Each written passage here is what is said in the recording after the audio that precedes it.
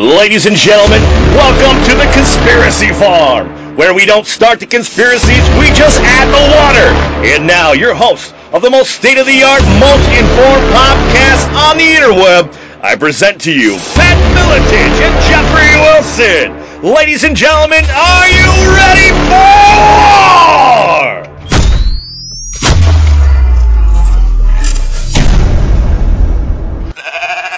Sweet. We are off to the races, ladies and gentlemen, for another, this is going to be a jam-packed, information-packed episode of the Conspiracy Farm. I am, as always, your ever-faithful co-host, Jeffrey Wilson, running shotgun with my partner in crime, UFC Hall of Famer Pat Miletich. How are you doing this morning, buddy? Well, I'm super excited. I've already got a great workout in, drank a couple coffees, got pumped up for this. Having George and Jason on is, I think we've had some incredible guests, but this is big. This is big, ladies and gentlemen. As he mentioned, we do have on, a couple people who have just been tearing it up, man. I don't know when they sleep or how they fit it in. Jason Goodman and George Webb, investigators who have been covering a great many of things that we're going to get into. How are you gentlemen doing this morning? Great. We're honored to be on the show. Yeah, doing good. Well, thank you for taking the time. You guys have been busy, been keeping me up quite late nights, watching your videos and just trying to comprehend all of this information. But I can't thank you guys enough for the work you are doing, quite frankly. Let me just start with that. And you're turning a narrative right on its head, and we've heard it over and over the last several months. And like I said before we went on, I'm going to try to streamline some of this information because there's a lot here, ladies and gentlemen. The Russian hacking, the leaks, the hacking, the collusion of delusion. I don't even know. It's been the theme, it's been the narrative that the mainstream media and everybody's been thumping for quite a while. I'm going to try to do a little summary on the background on the real story on this, as according to these guys' research, and then I'm going to turn it over to them to expound further. If I'm correct, the Democratic Party for several decades has used a particular type of software. This software was created by a gentleman by the name of Nathan Perlman. Now, this kind of software holds it's a database for donors, and then you have another one that's a database for voters. Am I correct, gentlemen? Yes. Okay, so what started the first original hack, if you will, was a gentleman by the name of, he's been known as Guccifer 1, Marcel Lazar out of Romania, a gardener out of Romania.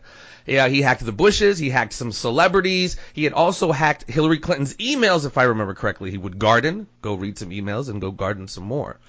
But he didn't publish these emails, am I correct? Yeah, as a matter of fact, you're talking to one of the victims of that hack, Jason Goodman, when he was at Sony Yes. making Spider-Man 3D. Yeah. Yes, and that's another thing we're going to get into because I think you were part of a class action lawsuit that's involved in some of this. Jumping to, so Guccifer, he gets pinched and he goes to prison in 2014. Another gentleman, or I'm assuming a gentleman, Guccifer 2 comes along. He hacks into one of just the databases. I believe it's the NGP van with just the database with just the voters or the donors, one of the two. Doesn't publish anything still, no emails, no Podesta stuff yet. But this is what he has hacked into. Am I correct so far, gentlemen? Well, Yeah, well, they're output reports. They're output reports from the NGP van software about donors as well as opposition research on Donald Trump. Right. Yeah. Okay. And then, so within, those are what they call the hacks. Because as we're going to get to them, as we're talking about, there's just a difference, ladies and gentlemen, what we're hearing about hacks and leaks. So you got Guccifer 1 and then Guccifer 2. And then you do have, I didn't really quite get this role, but the Fancy Bear and the Cozy Bear and the CrowdStrike. Explain that part for me and for us. Well, Cozy Bear, I believe to be this group called the Awan Brothers. Now, if I told you there was 4 Russian brothers, which we will talk about soon.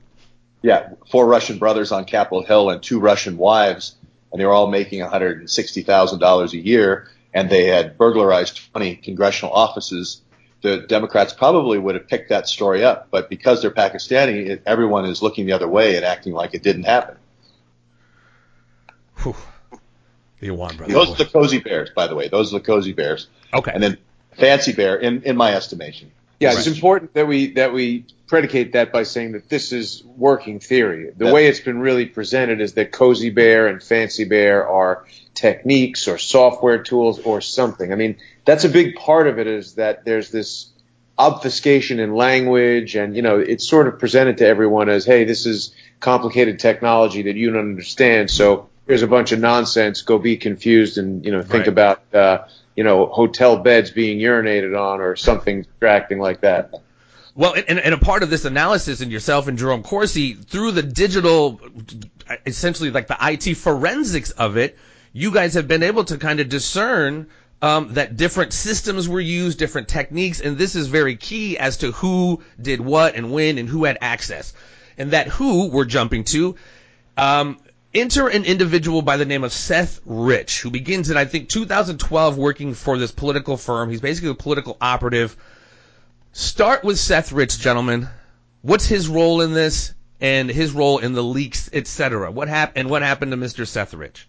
Well, that's been a very open-ended question, because there's sort of the conventional thinking about what's going on with Seth Rich and some of the ideas that we've been developing and discussing lately, which are fairly controversial. I'm glad that you brought up that he was working for Greenberg, Quinlan, Rosner. Yes. And that is a political operative firm, which, I mean, you might hear, oh, my friend, he's an accountant, he's a lawyer, he's a plumber.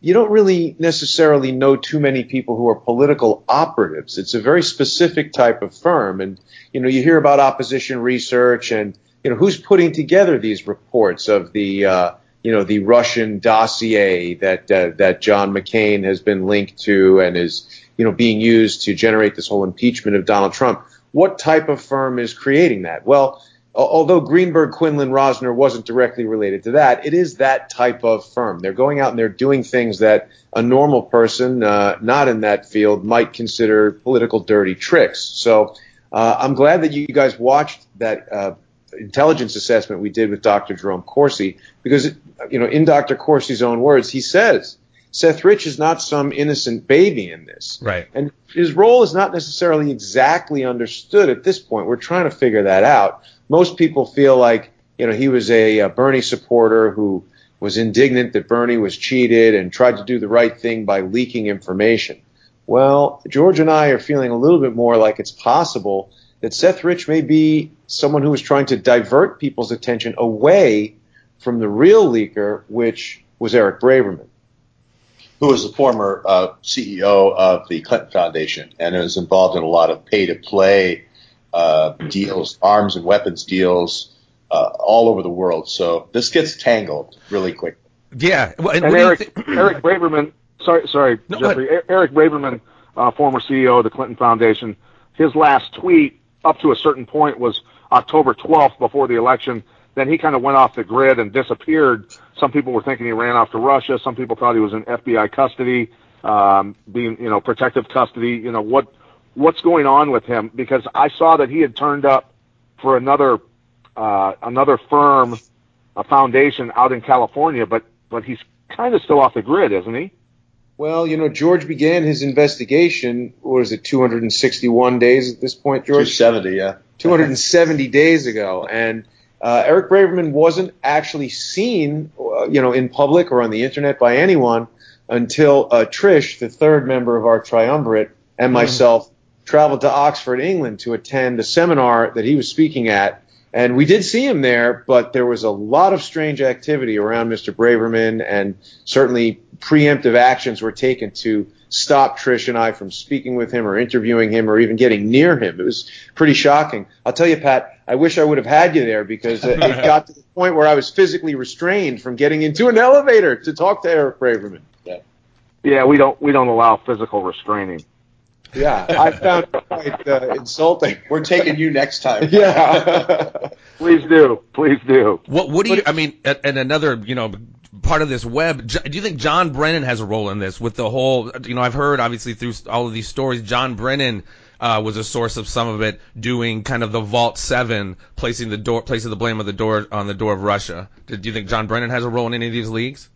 Yes, I believe the Vault 7 leaks are being leaked to this the spy ring or the spy team or whatever you want to call it. There's going to end up being about 10 spy teams that are going to be managed by this company in Virginia called CrowdStrike.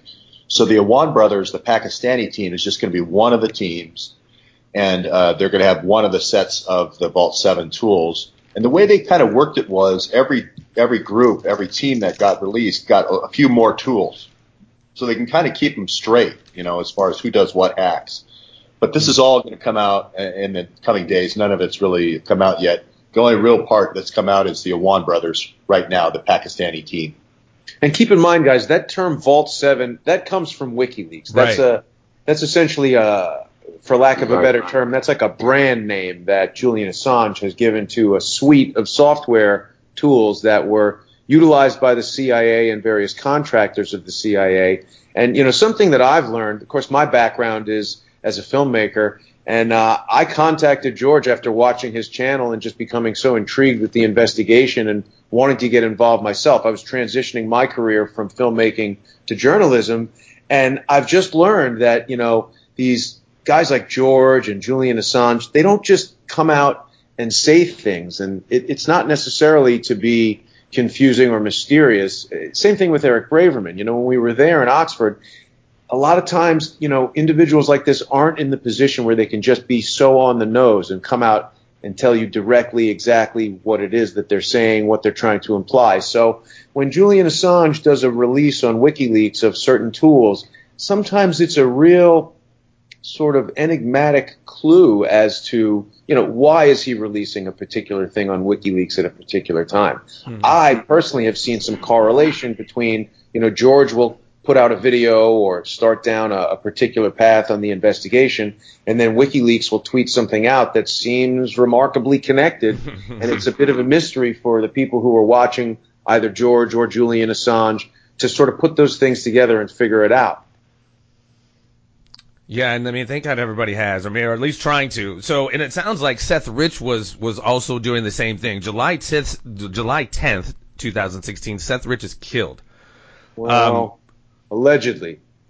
Well, he's no longer. Well, yeah. I want to ask about. I'm sorry. Go ahead. I got to tell you, I firmly believe that Seth Rich is not dead, and that is a belief not that I plucked out of thin air, but it's based on the evidence, or I should say the lack of evidence that we've seen in our research and in our investigation. We did an interview with Rod Wheeler, who is the former Washington, D.C. Metro police officer. He was a homicide detective for 5 years, and he's working now as a private investigator, and he was hired by the Rich family ostensibly to solve the murder.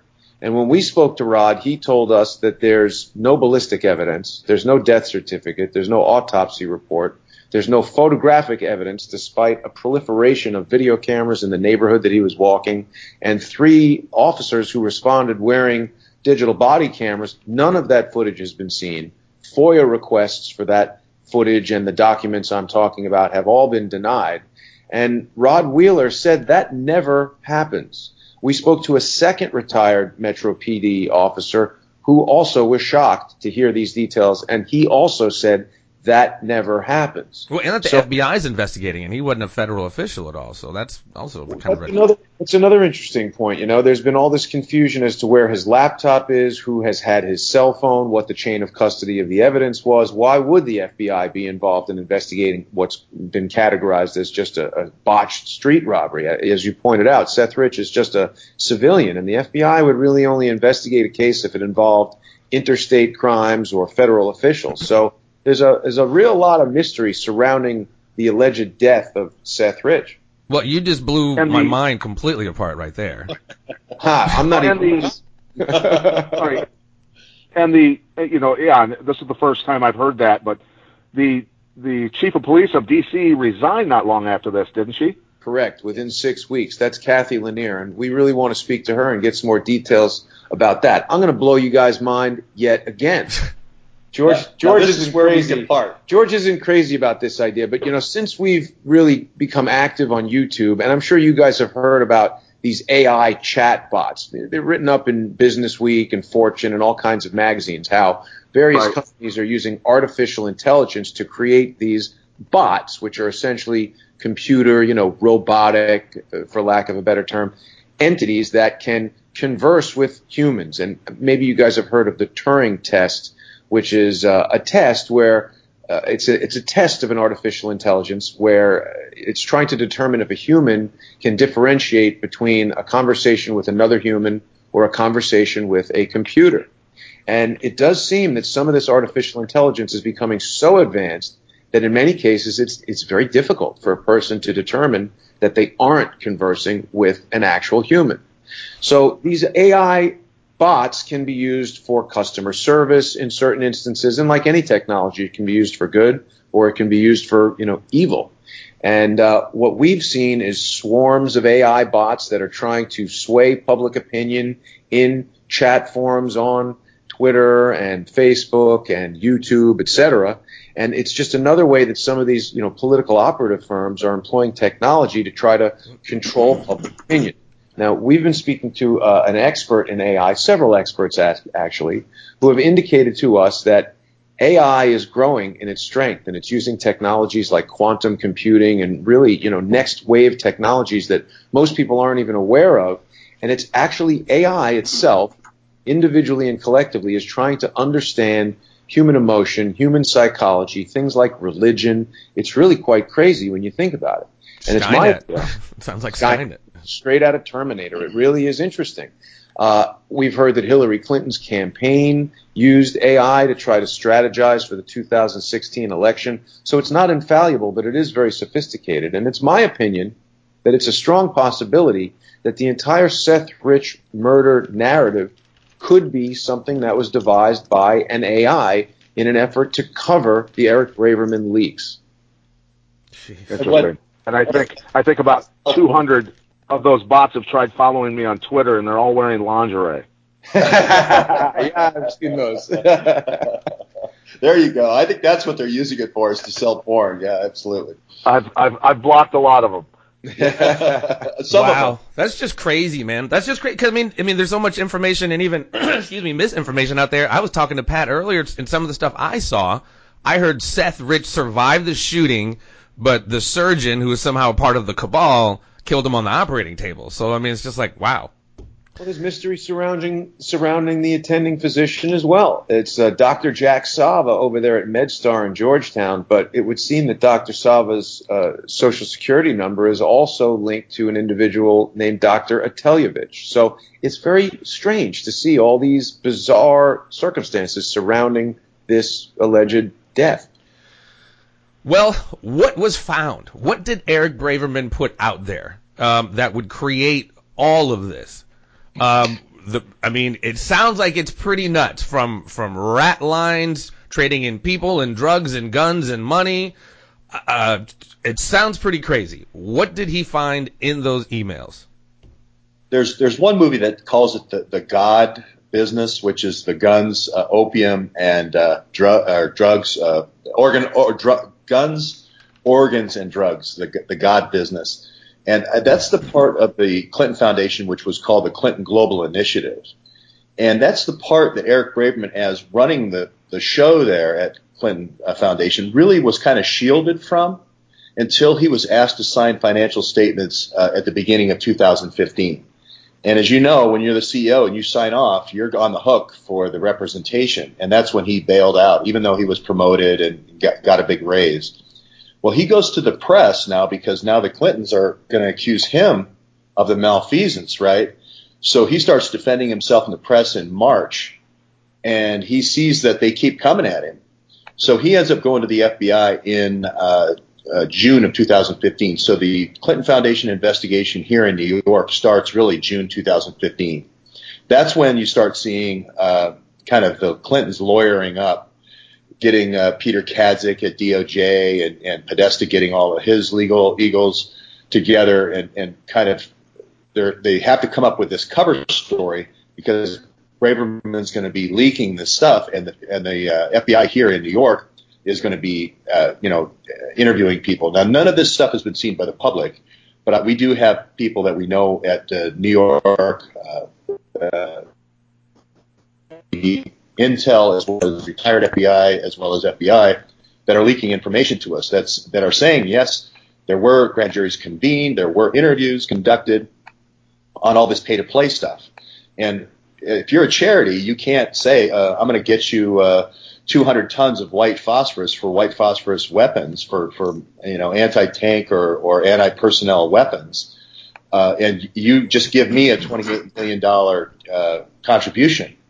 And that's really the one that I'm speaking of there is the King of Morocco giving the Clinton Foundation $28 million with the phosphate king of Morocco for this white phosphorus to look the other way in the Western Sahara. And that really is where Braverman kind of said, that's it. So that's really still bubbling right now as an investigation. So you've got this kind of fight between the field FBI and Andrew McCabe, who is the director now of the FBI. He's the guy that Hillary Clinton, when this thing breaks open, pays $675,000 to shut this thing down, and also Peter Kazik, which is Podesta's friend at DOJ, to shut this thing down. Well, it's sort of an indirect payment. It's made as a campaign contribution to McCabe's wife. That's another way some of these things are done, is that they're sort of, it's a bit of a shell game where, they're not just straight handing somebody a suitcase full of cash. They find these creative accounting ways, and we've had a lot of conversations with our friend Charles Ortel, who's probably the biggest expert in the unprosecuted financial crimes of the Clinton Foundation. He's explaining some of these things to us. Well, yeah, I heard him say in a video how horribly the Obama Foundation is set up, the Clinton Foundation is set up, and they're just really ripe for the fall as far as, to IRS. And George, you were talking as well, that's how they got Capone, is like the tax stuff is really, it could really come back to bite these guys. Well, it's important also for some of the left-leaning listeners to understand that this is not just alt-right propaganda saying, oh, Obama's horrible and he set up his foundation horribly. This is a financial forensic investigator who is describing in detail how laws are totally avoided, broken, just completely not adhered to in the setup of these organizations, 501c3s that are acting in for-profit manner.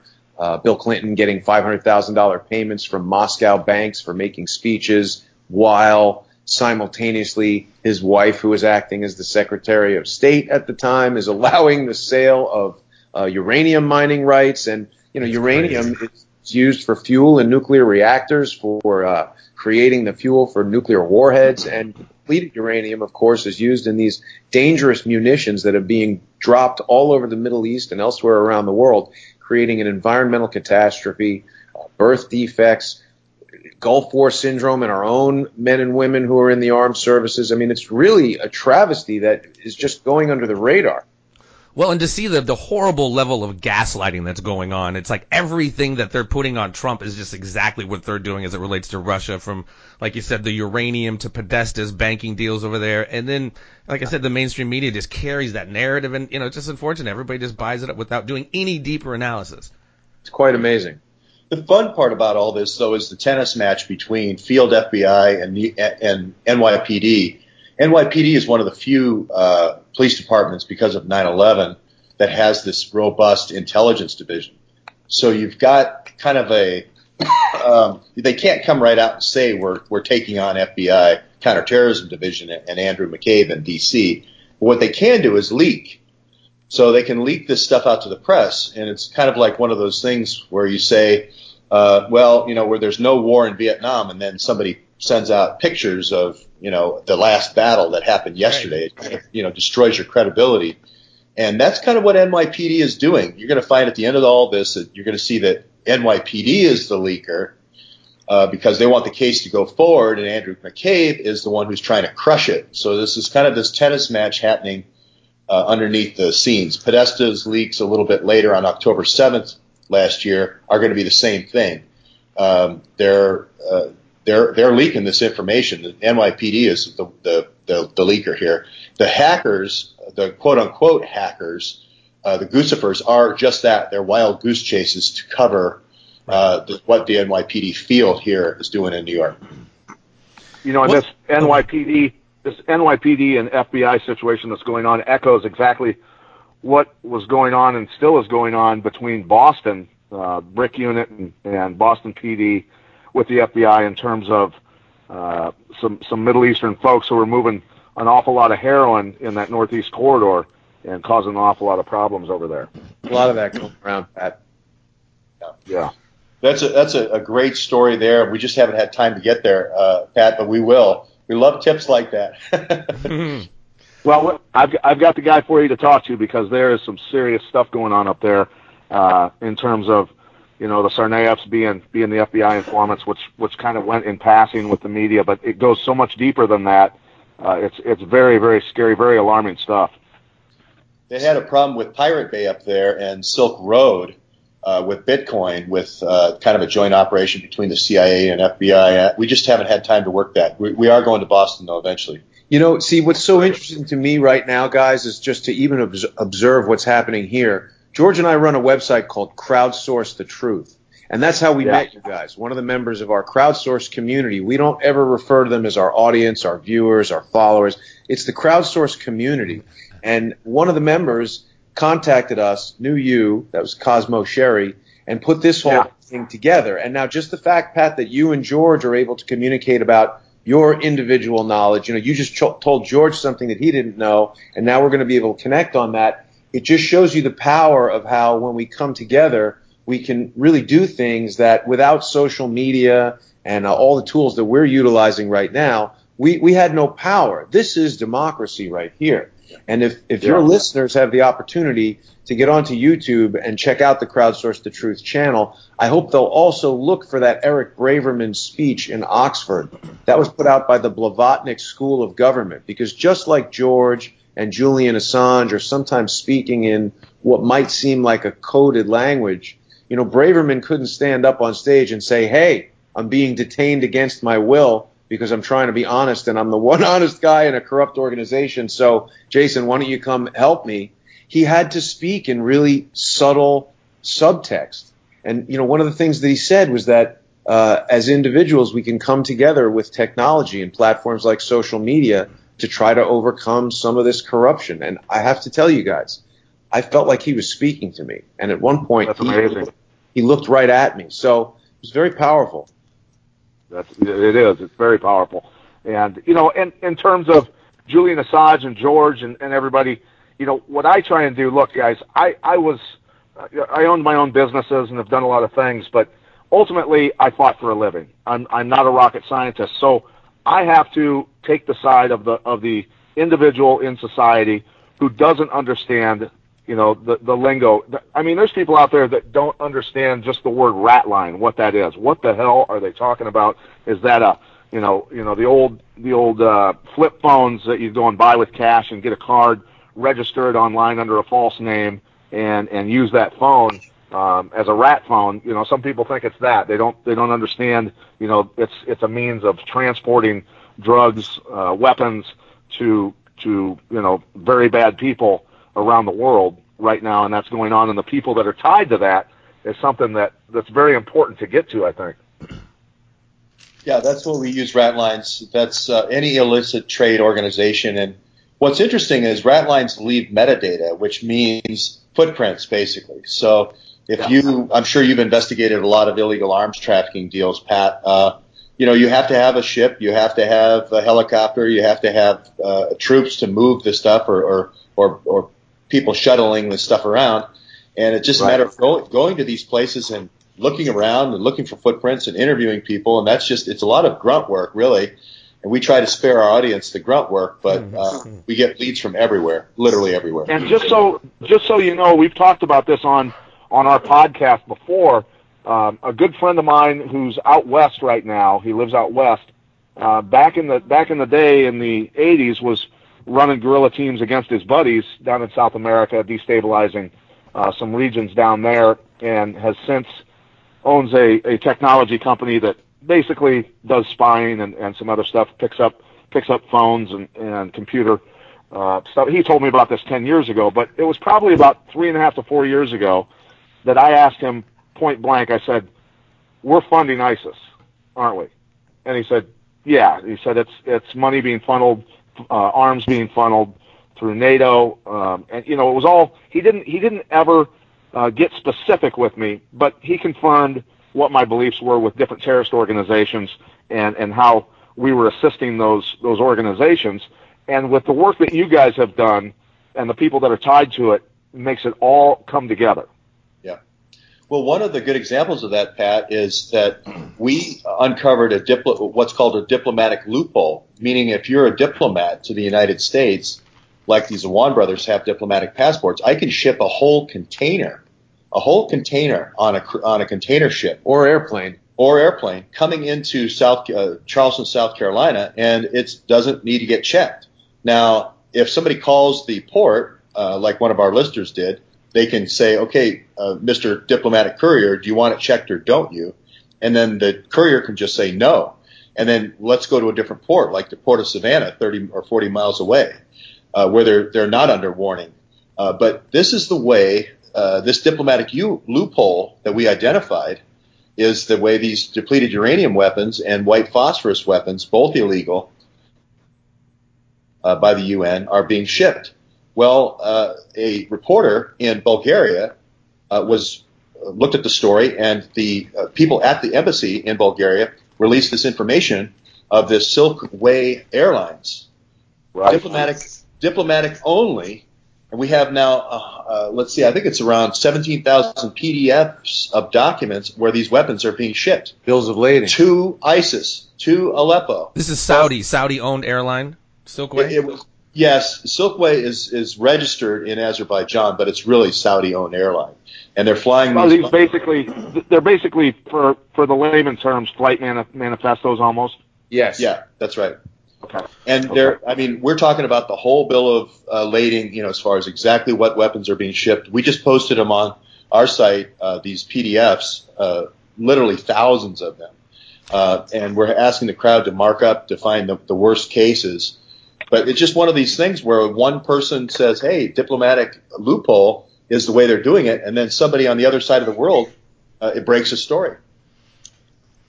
Well, part of that Bulgaria story, and you blew my mind with this, there's an arm factory owned by John McCain and Lindsey Graham called Arsenal in Bulgaria, where they ship these arms through an Air Force base in Turkey, into other places, Azerbaijan, etc.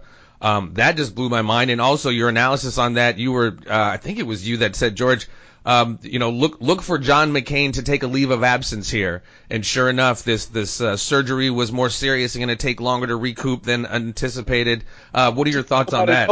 Isn't it, Jeff? It's just suddenly he's having brain surgery. We didn't hear anything about that. Yeah. And the timing is quite suspicious. Yeah. They like to do graduals, because gradual press releases, because they want to kind of it's kind of listening. It's kind of like that OODA loop when you're in the military. You orient yourself and then you make a decision, right? You don't just decide without orienting. And they first said, well, it's a little thing behind his eye, and then it's worse than thought. Now he's going to be out, and I expect Lindsey Graham also to have health problems, or a family member to have health problems here pretty quick before the August recess. What about Debbie Wasserman Schultz in all of this, with bringing in the Awan brothers and being a... Well, hold on. Another part of this rat line, I guess it's all a part of it, but the KK&R, ran by Kissinger and Petraeus, what's their role in the rat line of the weapons? Funny you should mention that, because just yesterday we were talking about going up, maybe it was Saturday, going up to KK&R and just talking about the rat line. Just say hello, And Henry Kravitz retired. That day, Henry Kravitz retired, and that's not done in the private equity business. You just don't do that. It's also worth mentioning that Eric Braverman's husband, Neil Brown, is employed at KK&R. Doing all the rat lines, doing all the oil and gas work for KK&R. And as soon as you say oil and gas and pipelines, the next thing you say is arms, and then bringing in DynCorp which is a private contractor firm, to guard the pipeline. And this is where it all starts. It all starts with the pipelines, and then the sex markets come in after that, because you got to keep the soldiers happy, and then you got to keep, you got to give drugs to the soldiers, and then the ugly kids get turned into organ donors. I mean, it just really goes downhill quickly. This happened in Kosovo. This happened in Haiti. This happened in Congo. This happened in Nigeria. It's happening now in Syria. It's still happening in Kosovo, as a matter of fact. So these are the rat lines that all kind of go together along with oil pipelines, it seems. Well, and it's crazy what's all confirmed. Yeah. What's all confirmed was Sonny Puzikas, who's former Spetsnaz, Special Forces Russian gentleman who lives here in the United States, a U.S. citizen, said the same thing. He saw it all when he was part of Spetsnaz, in the stands in Kosovo, other places. That's eyewitness account of all this stuff. Yeah, the UN has reported on the organ harvesting in Kosovo, and what really is nasty about the organ harvesting is that it's so profitable. It's even more profitable than the child trafficking and more profitable than the drugs because your bone marrow, believe it or not, in your body is worth so much, and you can harvest that up to 17 days after your death. Each one of your major organs is worth about 200 to 250. Pat's organs might be worth a little bit more. Yeah, I'm sure Pat's heart would be worth about $1 million. Well, Pat sent me a video that I couldn't even get through. I think it wasn't it ISIS, Pat? And it was basically a little girl on the operating table and another little girl sitting there terrified. She's up next looking. I mean, and it's crazy, George. I heard you last night. I used to teach about 10 years ago in Chicago in Cabrini Green at this after-school center, essentially. And I heard rumors then about organ harvesting. That's the first time I heard it. I thought it was kind of an urban legend. But then I wound up hearing years later about Homan Square, which I lived by, which is basically a CIA black site that people would go in and never come out of. And I didn't know until you kind of said it, and I kind of put two and two together, the organ harvesting that was going down in Chicago. Those kids knew exactly what they were talking about. This stuff is absolutely real. Jeffrey, most of the things that we're talking about here are just so horrendous, so beyond the pale that, even when you explain it to someone and show them evidence, it's just so hard for your brain to process it that it just gets rejected. It's cognitive dissonance. Yeah, that's what I've said numerous times on this podcast is when we talk about subjects like this is that people have a tough time because generally human beings are not that evil down to the fiber, down to their very being like these people are. So they just have a tough time processing it. Even to begin with, I think their brains just shut off and they're like ostriches and stick their heads in the sand. But people definitely need to wake up and understand that, yes, people are this evil and it's going on. Yeah. Cognitive dissonance, perfect term. Before we jump to Debbie Wasserman Schultz and the Awans, another aspect of this, and I found it so amazing, like the architecture in Capitol Hill. I think it was, George, you had said there are certain committees, like one committee, Foreign Relations, does like the drugs and the children, and another Armed Services does more of the, they all kind of are hip to it and help facilitate these rat lines. Is that correct, through these committees? Well, I call it the Senate Armed Self-Services Committee rather than the Senate Armed Services Committee. And it's really that group that really is the center of all these rat lines. It's Lindsey Graham, it's John McCain, it's Hillary Clinton. David Petraeus was kind of the war military arm of this junta. Basically, it was a military junta that was created in 2002, right after 2001, kind of when we put all this money into anti-terrorism. And Comey and Mueller and McCabe are the intelligence arm that basically gets put in right around the 28 pages and all that gets put in. And it just has never – they've operated as an independent government ever since. And, there's a little bit on foreign relations with doing the oil deals. But as far as the arms deals and all the things that go along with it, it's really the Senate Armed Self-Services Committee. Wow. Oh, wait now. Hey, George. Yes. Do me a favor. Yeah. Tell me about the Awan brothers. We gotta get you a shirt. Please do. Yeah. Well, if I just started with one word and I said Russian brothers, everything I said to you, and I'm on the more liberal side. I'm on more of the Obama guy, so don't hate me, guys. But anyway, everything I said, you would be writing down. You would get your notebook out, you'd start writing it down so you can tell your friends. If I start out with the word Pakistani, and you just immediately turn it off as a conspiracy theory. But these Awan brothers, as I mentioned before, there's 4 of them plus 2 wives on Capitol Hill, working for about up to 80 different House Democrats. They're making $160,000 a year.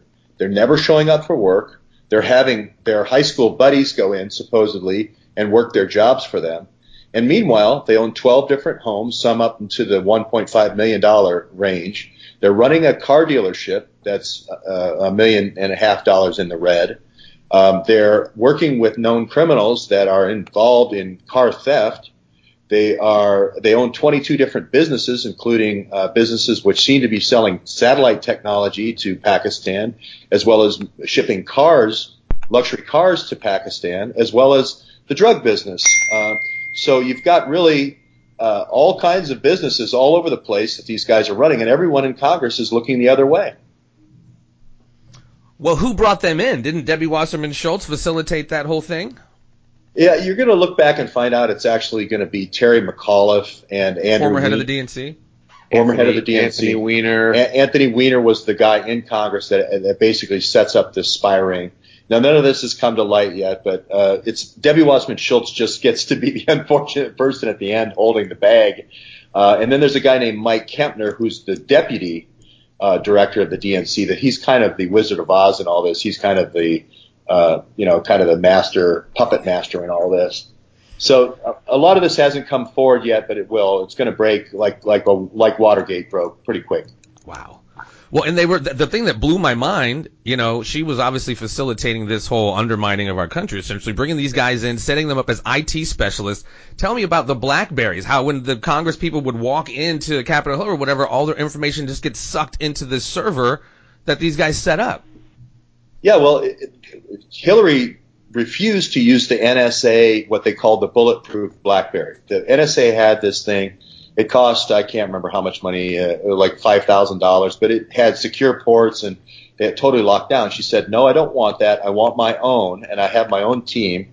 In her own email, she refers to Anthony's trusted staff when talking to, and don't go too far with the imagery there, but Anthony's trusted staff as far as doing these secure phones. So we know it's Anthony Weiner. We know Huma's involved in distributing these BlackBerries, and the way it was set up was the same way Huma and Anthony's were set up. Huma's BlackBerry would automatically sync every time she sent an email to Anthony Weiner's laptop, and it's the same thing that when they gave a phone to somebody in Congress, it would automatically sync up to a laptop. We don't know if it was Anthony's laptop or somebody else's. I believe it was Anthony's laptop. But there's a way of distributing these laptops around. I think there's going to be 4 of them around Capitol Hill so that they were kind of like collection points. And then there's a master server, and this is all reported now by the Daily Caller and other outlets, that the Wan brothers had to collect all the information from Capitol Hill. There could be up to 150 people on Capitol Hill with their being hacked with this syncing method. So all these people have been compromised. So they're basically just looking the other way or part of it. Just looking the other way. Every day a story comes out in the Daily Caller, Luke Rosiak, about that. They are all afraid. They're all being blackmailed. Fortunately, we have some people in Congress that are tired of it and are smart enough to be leaking us information. I was given a couple of BlackBerries by people in Congress with the congressional markings. I went to the Wan brothers' houses. The last house I knocked at, the 12th house, was a Marine who told me that he had rented this house from one of the Wan brothers, the ringleader, which is Imran, and he said he left 12 BlackBerries here and 4 laptops. And I said, anything unusual? He goes, yeah, they're congressional markings. I said, what did you do? He said, I called the FBI. I said, what did they do? Well, they sent over Navy intelligence because my wife works for the Navy, and they cleared her. Then they sent over the Capitol Police to pick them up and put them in their evidence cage. Well, we know that's true because about a month later, Debbie Wasserman Schultz is threatening Verda Rosa, the chief of the Capitol Police, to get those laptops and BlackBerries back. So this thing will come apart in so many different ways with the BlackBerries, with the Hillary's emails, with Huma's emails. Even if they unredact some of the emails that have already been pushed out, it'll blow the case over. And is this kind of what lends itself to a video I saw you had put out a couple of days ago, the second Project Paperclip? If you can kind of break that, I mean, I know that covers many decades, but if you can break down that video a little bit, the second Project Paperclip and what that means.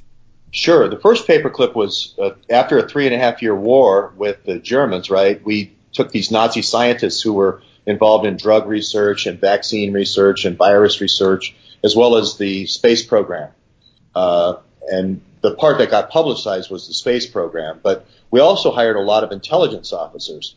Well, it kind of makes sense after 45 years of Cold War with the Soviet Union, we would do the same thing. You want to co-opt people that are trained on the other side to get their tools, to get their people, and so forth. So Pat mentioned the Vault 7 tools earlier. That was one of the things we got through a guy named Mikhail Alperovich. The other thing we got were people. So I worked at McAfee, and we actually bought a company of 12 Russian hackers, and we brought them to the U.S. They mainly worked in Moscow, but that was I don't know if that was the first set of people that we brought out of the Soviet Union in this kind of Paperclip 2. Paperclip 2 is going to be the Russian program and the Russian satellites, Ukraine and other Russian satellite countries from the old USSR.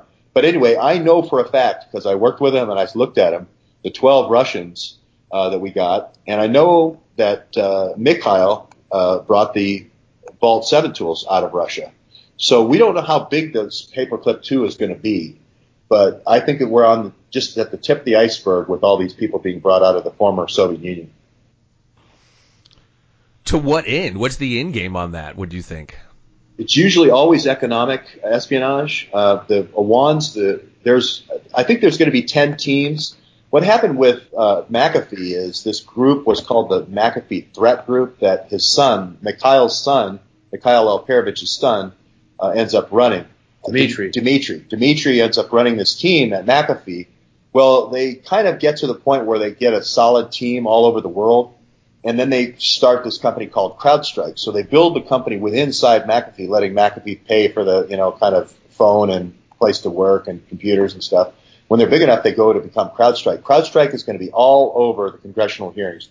I believe Trump is going to be impeached. Believe it or not, I know that's going to be hard to believe, but this CrowdStrike will be the key witness. They're the ones who came into the DNC and the DCCC after their supposed hacks, which I believe were leaks, to clean up the mess, to find out who did it.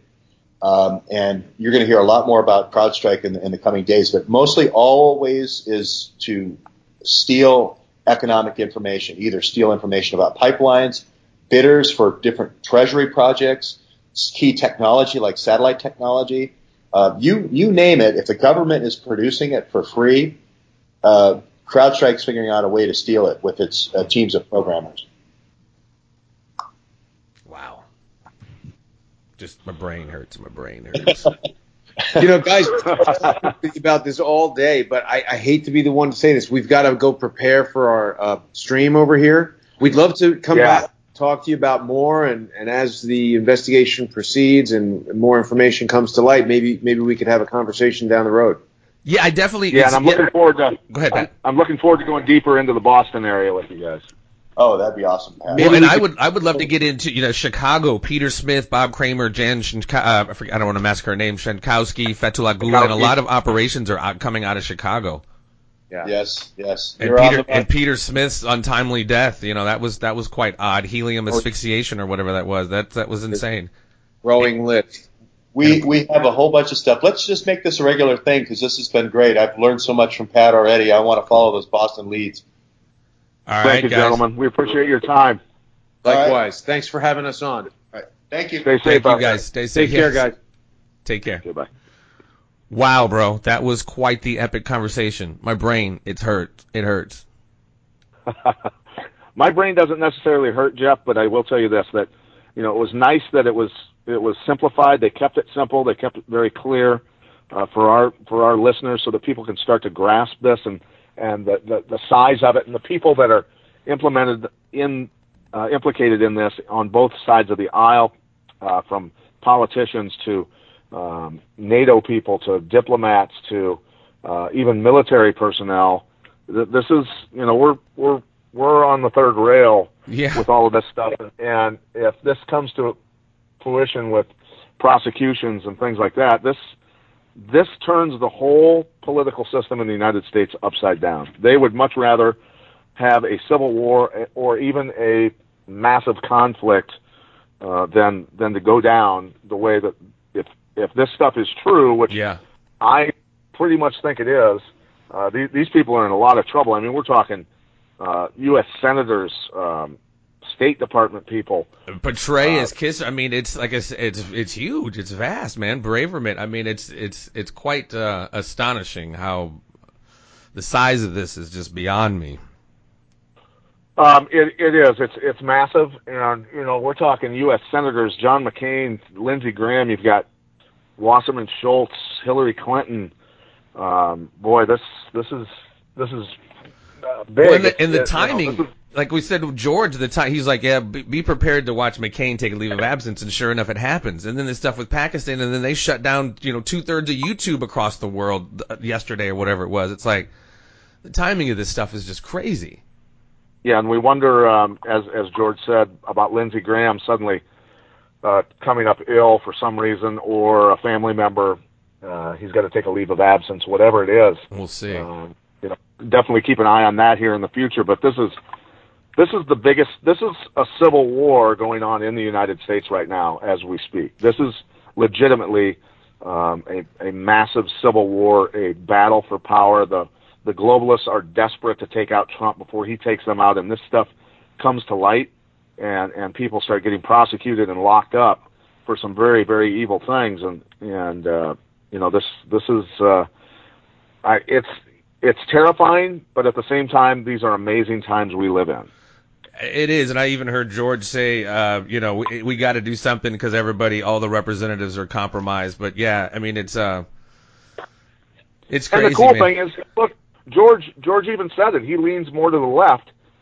This is not a political thing. This is a right and wrong thing. Right. Yeah. Exactly. This is right and wrong. So that's the beautiful thing about this is, you're to the center. George is to the left. I'm to the right. I'm not sure what Jason is. Coming out of Hollywood, chances he's middle to left. Right. This is Americans coming together to expose massive corruption and true evil. And as they said, doing it through social media, getting connected, building power, citizens gaining power, and fighting. But look, at some point, everybody's got to either decide: are you going to wear a black hat or a white hat? Right. So this has been an amazing episode, and I hope our listeners are going to enjoy it. I think they definitely have. Well, and I hope they follow up on a lot of the names and just the information we put out there, because it is vast. There is a lot to it, and I enjoy our role of kind of streamlining it for people, kind of giving the cliff notes, if you will, so they don't have to do the hours and hours and hours and hours and hours of research as I've done. So, yeah, it's cool, man. Like I said, times are definitely changing. The political system, the medium in which we're using to kind of change this landscape, it's pretty cool, man. You're right. It is very interesting times we're living in. Yep, and thank you to our sponsors. We've got Iowa Bison, Gentlemen's Cooperative in Chicago. Yes. Beautiful suits. Get yourself a nice suit. We got NH Firearms. Go check those guys out. You got my podcast. It's me speaking to you, where I chop it up very much more lighthearted conversations, not near as serious.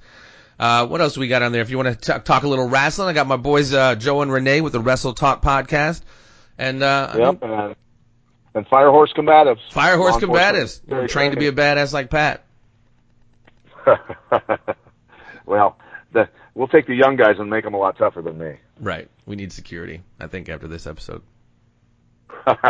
All right, buddy. It's been a great one. All right, man. Thank you for staying in tuned and tuning in and all that good stuff. Stay tuned. There will be more, folks.